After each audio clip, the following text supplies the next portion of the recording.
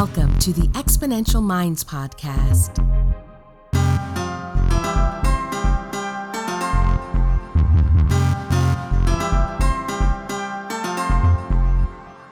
The research, development, launch, and growth of new technologies is creating incredible momentum in the modern world. Join futurist Nicholas Badminton as he talks with the innovators and the exponential minds that are tackling some of the biggest problems and creating solutions that are propelling humanity to the next level. Welcome to the Exponential Minds Podcast. My name is Nicholas Badminton, and I'm a professional futurist that travels the world speaking to the brightest minds that are trying to make our lives more incredible through exponential technologies. I also collaborate with and present at conferences for some of the world's largest businesses, professional organizations, and academic institutions. I'm very happy to be speaking today with Thomas Frey, world-renowned futurist and big thinker about the future. Hi, Thomas. How are you? I'm doing great. Thanks for having me on. No, it's great to have you here. What I'd love, Thomas, is for you to just give us a little bit about your background, how you sort of came to get into the position you're in today, being able to influence and drive people's thinking about the future. Well, as you understand, it's never a straight line where you start out thinking you're going to go in life and where you end up. I spent 15 years at IBM. One of my claims to fame at IBM is I received more awards than any other engineer, which just means I was really good at abusing all the systems that they had there. But I found that I was always kind of mentally pre-programmed to think about the future. So people would wake up in the morning thinking about how they're going to get to work today. I was thinking about how people are going to get to work 10 years from now, and wake up thinking what they're going to wear to work today. I'm wondering what people are going to wear to work 10 years from now. And so having this, my mindset's always kind of adjusted into the future. So it seemed like I had kind of the right proclivities, the right skills for making that work. And then in 1997, I started the Da Vinci Institute, and that was based on the idea of creating a futurist think tank. And so that the business model for it has changed a few times along the way, but that's kind of the nature of business right now. Right. So really, it's interesting. That's a long time ago. That's like 20 years ago. And, you know, the idea around futurists and futurism and thinking like that far out was quite new at that time. I mean, what were some of the first things you did when you set up Da Vinci? We set up the Da Vinci Institute. I actually put together this full-day seminar called Inventions of Impact, talking about how technology affected us in the past, how it's going to affect us how it's affecting us today, and how it's going to affect us in the future. And I took that on a road show around the United States, and I learned how to do this one-man road show and work in seedy hotels with interesting crowds. So it was a fun gig while it lasted. Have you noticed over the past like 20 years or so? I mean, I started working in software, Silicon Valley, and then through into management consultancy. So a slightly different route to you. But like I started that 20 years ago, right? So it's kind of interesting just noticing, you know, the initial optimism around the internet and connection and just the incredible growth of possibility in the world. What have you noticed to be the biggest changes over the past sort of 20 years from like when you began all the way through to today? I wrote a piece recently on this idea of what are going to be common things that we have 10 years from now that we don't have today. And to put it in perspective, I had to start off by talking about what is it that we find common today that didn't exist 10 years ago. And it's actually quite an interesting list when you start going through the list, because the iPhone was just invented in 2007, so that was right at 10 years ago. Yeah. So before then, we didn't have any of the mobile apps, and so 10 years ago, we didn't have things like Airbnb, Tinder, Fitbit, Spotify, Dropbox, Quora, Kickstarter, Hulu, BuzzFeed, any of those things. Twitter and Facebook, they were just getting started. YouTube, life was so much different 10 years ago, and we quickly forget where we've come from. And that's just in the last 10 years. If you go back 20 years ago, just this idea of how we got information and how we deal with it. We're on this amazing journey, and I just find it fascinating. If I don't do at least 2 hours of research every day, I get way behind. That's right. I mean, I read about 60 articles a day and watch countless videos. There's a point where you do futurism as a hobby, and then you have to quit your job because it actually has become your job as well. It's interesting when you think about that technology. I went to Hong Kong earlier this year, and last year, sorry. And the last time I'd been there was 10 years prior. And there were no smartphones, and it was a very different experience as a tourist. This year, I was literally wrestling my way through crowds full of people with selfie sticks. And even these changes to culture have been sort of seismic in just the way that humans operate as well. So, I mean, talking about, how we're changing as a society, what technology does to that as well, and sort of the craft of futurism. I mean, what does that look like today in terms of helping the world work out where we're going? I mean, what's the craft that you follow? So I look at my role as helping expand people's understanding of what the future holds.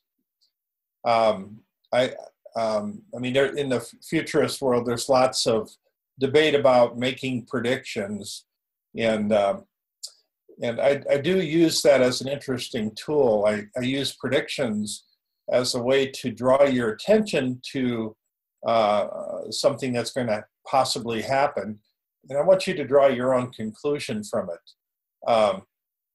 So invariably, percentage of my predictions are going to be wrong. Even if I predict something with all the accuracy in the world, it just is, I get it spot on. By the time we get there, it somehow feels different. The context has changed and all that. So the important part, though, is for you to have your mind wrapped around it as listening to this, because it helps in how you make decisions. And the decisions you make can be critical, and how you prepare yourself for your next career. I always like to ask the question, is your future self going to be disappointed in the decisions you're making today? I think that's an interesting question. So I mean, who do you ask these questions to? I mean, do you go right to the top of the tree in large organizations and sit down with the CEO? And the CEO of public companies, they care about shareholder value. Even private companies, they care about all the mechanisms to make it an incredibly cash positive, profitable company as well. Whereas it's difficult for these people to even look out 6 months, 18 months into the future with a degree of certainty without looking at what needs to happen today. How do you make these people ask these big questions and sort of start taking decisions that's going to impact what the business looks like in 5-10 years? Well, usually I give people an overview of what I see coming around the corner. I focus a lot on, it's all on emerging technology, but I look at what I call the disruptive 8. And there's 8 technologies that I think are kind of at the core of most of the disruptions.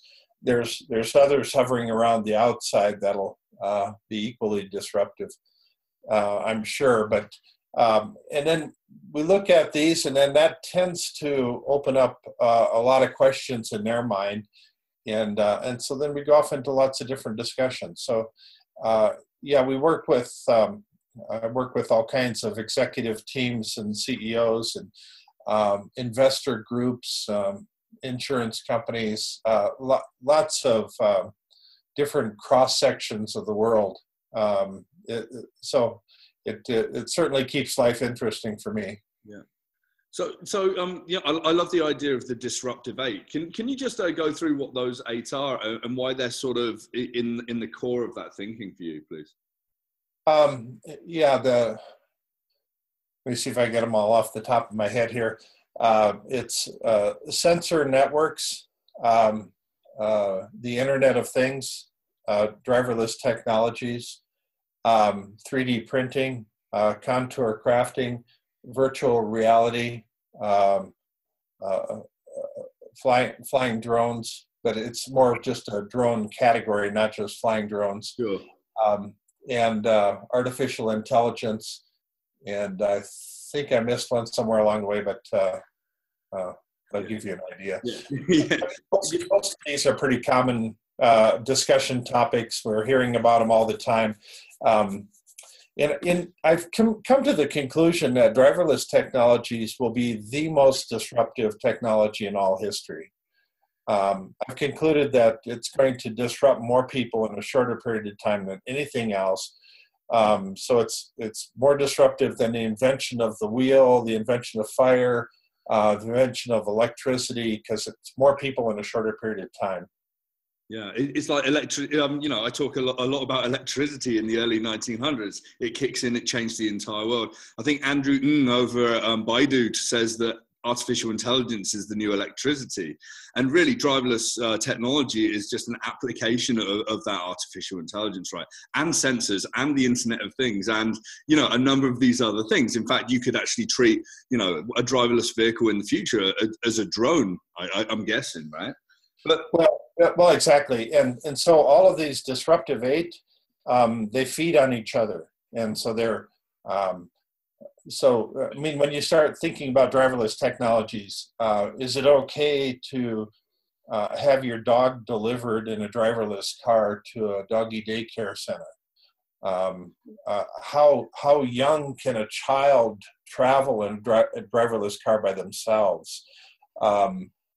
If you have a car that recognizes a parent on one end and a teacher on the other end, how young can that child be? A 6-year-old kid? And then how long can they stay in there by themselves? I mean, we haven't had any of these discussions about things like this. And so I find it absolutely fascinating, all the different ways it's going to enter our society, seep in and just kind of create chaos in our thinking for a while. Yeah. I had an interesting conversation with a journalist 2 weeks ago, and I was talking about artificial intelligence, driverless technology, and how truck drivers were one of the professions that's going to disappear fairly quickly, within like 5 or 6 years. And they're right. Like, what will the truck drivers do? And it's like, well, like, people don't just stop, When the spinning jenny came into the factories during the Industrial Revolution, people didn't stop working. They just did different work, right? And there's this thought that in the world, people are just at a standstill in their careers, whereas we're going to be endlessly shape-shifting and having different careers, every few years, just so that we can live in this new dynamic world. Right. So the job of the future will be that of a hustler. You're going to be having to hustle to find your next gig. So we have to retrain people. We have to retrain a lot of people. And that gets into the whole future of education thing. But when somebody wants to shift careers, and they're going to be doing it a lot throughout their lives, they want to retrain in the least amount of time, not the most. And so traditional colleges are a very poor fit for that type of retraining. So we've been exploring this idea of creating what we call micro colleges, something where you can go in there and learn a new skill in I don't know, maybe 2 weeks to 2 months to 4 months, something like that. And so you learn a new skill and you're off and running in a new direction. I think that's going to be very commonplace in the future. And we're seeing pieces of it right now, but I see these micro colleges going off literally 1,000 different directions, teaching people how to design parts for 3D printers, or how to become a crowdfunding expert, or how to do aquaponics farming, or even how to be a brewmaster in a brew pub. Lots of different options. It's interesting. I mean, back in the day, it was like, do the apprenticeship, do your time. And kids don't care about that these days. It's like, it's fake it till you make it. And I think that's always been there, but it's been there as sort of a hidden way and a hidden strategy for people to get ahead in careers, right? And oftentimes people would quit a job, take another job to like either level up in their career, to go from like manager to director or whatever. Or they would just sit there in their job, collecting their salary for the next sort of 15 in 20 years. But we're moving towards this world of independence of work. But I want to go into the education piece. I mean, you actually said that, you're predicting that by 2030, the largest company on the internet is going to be an education-based company that we haven't heard of yet. I'd like to talk a little bit about that, because with all the disruption is the changing job climate, and with that is this training. But what brought you to that prediction of 2030? Because today it's not the case. There's no company that's larger than other internet companies that focus purely on education. If you look at Alphabet, which is the parent company of Google, Facebook, or whatever, they're very much about connection and communication. So how are we going to change from that communication model to an education model? Some great questions there. First of all, we have a disconnect going on in the education world, in that we like our education companies to be nonprofit, and so we're not going to invest a lot of money in a nonprofit to scale up and take over the world. So the way I'm looking at it is it needs to be a really highly scalable company, but virtually everybody is going to have to be retrained in the future. And I think we're going to be taking courses on a regular basis. I think this is just a huge opportunity. You have an extra 10 minutes here or 15 minutes there. You take these short mini courses, and you kind of work your way up like building blocks to get your skills up to speed. But let me just explain this a little bit, kind of my thinking, because I was reading about Google's DeepMind, and DeepMind, they gave it this task of playing the Atari 2600 game of Breakout, which is a sophisticated version of Pong. And they give it very little instruction other than to just try to get the high score in the game. Yeah. So after 30 minutes, it was still pretty crappy playing that game, but it was learning as it went. So after 2 hours, it learned how to play the game at a really high rate of speed. And then after 4 hours, it did something really unusual. It figured out how to achieve the maximum score by shooting some balls around the side in a superhuman fashion that even the designers of the game didn't know they could do. And so then they applied this to DeepMind to 49 other Atari 2600 games, and it learned how to play 3D driving and chess and martial arts games, and it learned how to master every one of them. So if my big aha moment was that if we apply artificial intelligence and like a DeepMind to a teacher bot that's teaching us, then the new game is to try to figure out how to teach us faster and faster and faster. Over time, these teacher bots will learn all of our idiosyncrasies, our proclivities, the personal reference points, the things that we care about, and over time, it'll get very good at understanding what skills we're deficient in. It'll know when we've mastered something new and what it takes to get us up to speed. So it knows when things are working and when they're not working. And over time, it will figure out a way of teaching us maybe 4 times faster, 6 times faster, maybe even 10 times faster. The idea of completing an entire 4-year college degree in 2 months, that seems like it's right around the corner. Yeah, and it's learning on the job as well. Which I did a degree. I did applied psychology computing. I covered a lot of ground, including AI and linguistics, social network theory. But you can actually know the basics very, very quickly. Have a reference point. The idea of sitting down and filling out pages and pages of answers to questions, it seems so backward that, you know, we have to store everything in our minds where we can have reference points, and we've got the internet in our pockets these days, right? Right. I speak a little bit about education as well. And one of the things when I was doing my research was how artificial intelligence was kind of indistinguishable from teachers in certain contexts, like, you know, coaching, answering questions and that kind of thing. But yeah, so the teachers that we have today will take on a different kind of role, that more of coaching for when things don't go right. But for the most part, we can the students will be learning at a far faster rate, and they're learning the topics they're interested in at the time they're interested in. So we have very hyper individualized learning. This idea of putting all the same kids in a classroom and expecting them all to learn the same way, it just goes out the window. We still need to teach social skills. So there are no one-size-fits-all perfect formulas for educating people, but this type of AI infused teacher bot, I think, is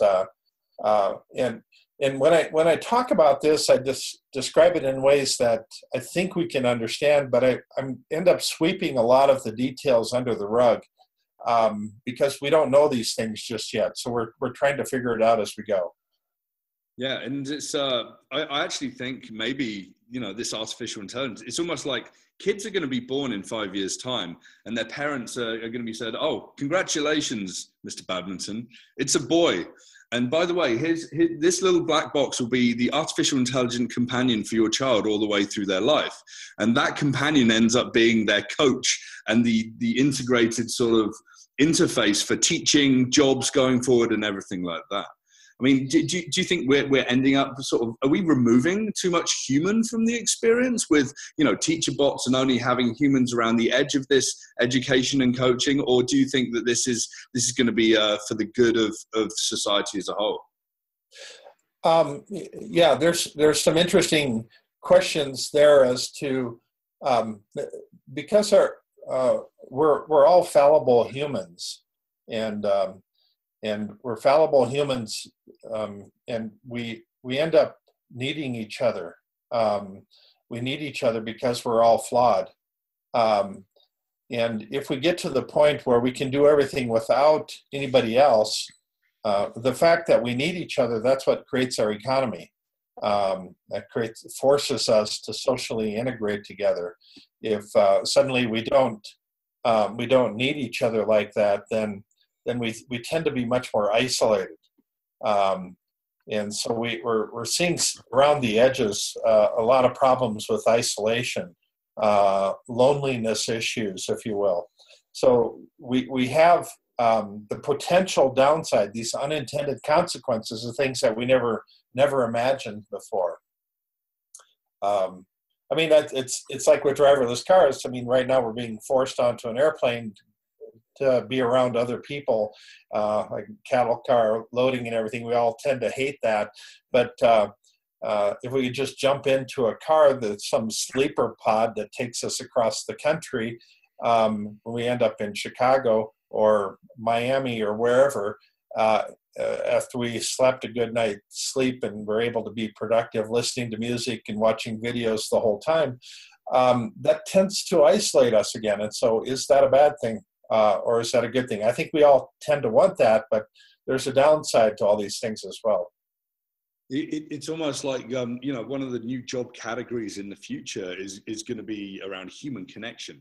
Because if you look at the six, right, you know, the six, you know, needs of humans, you know, certainty, variety, significance, growth, and contribution. I think probably the most important one, and probably the glue for humanity, is the need for connection and love. And living in these pods, or this solipsistic sort of existence, the bubble, as it were, it isn't necessarily going to be a great thing, but actually building companies that have actually got active connections with each other could be a really interesting future as well. Yeah, I think there's great. Well, see, each of these things creates problems, and the problems create opportunities. So that's where a lot of the future jobs are going to come from. when people spot these opportunities, and we're going to create a new business around that. And right now we have limited vision of what those are going to be. And my guess is, 10 years from now, like 60% of the businesses aren't even formulated in anybody's mind just yet. We're changing very quickly. And that makes for such I think, a dynamic and fascinating world ahead, but it just scares the hell out of most people. I mean, what's the advice to people in society? Because, I talk about AI and disruption, and they say up here in Canada, 42% of jobs are at risk from automation. And people are like, what are people going to do in the future? And I struggle answering that question. I mean, what are your thoughts? I mean, do you think that there's going to be these entire new categories of jobs? Do you think that we're going to have to expect less salaries, universal basic income to prop us up, that kind of thing? Because it seems like we're careering towards a very strange world. Yeah, we're moving in a very foggy future here. So I also struggle with that question about what should I be studying today to prepare myself for the future. Personally, I like the idea of learning programming, and the programming skills we have today may indeed go away in the next 20 years. Sometime in the future, we may figure out how to automate a lot of the programming stuff that gets done. But it brings us up to another platform. So the programmers then are in a perfect position to move up to some new technology, doing something else. And so we need humans in the background. It's kind of a misnomer, because we always think that we can get by without people. But it's our robots, machines taking all of our jobs. Well, since we still need people to run the economy, it's actually a large number of employees are being replaced by a smaller number of people with machines. So then the idea is that it improves our capabilities. So it's just like every time in the past when we've had a technology that comes along, it improves our capabilities so we can get more done. So we just have to set our sights higher. The things that we can accomplish in a lifetime might be 10 times as much or 20 times as much as we can do today. So if we set our sights much higher, we're going to need more help to accomplish those big things. Right. And and that's leading us into this sort of uncertain future. And I guess that's why people like you and I travel around and speak with many different people around the world around what that future means. Before we sort of sign off, and thank you for these insights today, it's fantastic. Are there any things that are on your sort of radar in the next sort of year, in the next sort of 6 months to a year? Conferences you're going to be at, or events that you're running as the Da Vinci Institute that we should be aware of? Well, Michael Cushman and I are producing a week-long workshop on Inside the Mind of a Futurist. It'll be a 40-hour, 1-week session teaching the techniques for how to dive in and understand the future. I think it's going to be just an absolute fascinating event. We've spent a long time putting this together, and we'll have it's designed for just a small group, so we'd love to have some people take a look at it. If they go to DaVinciInstitute.com, they can find that week-long course under Da Vinci Tech Academy.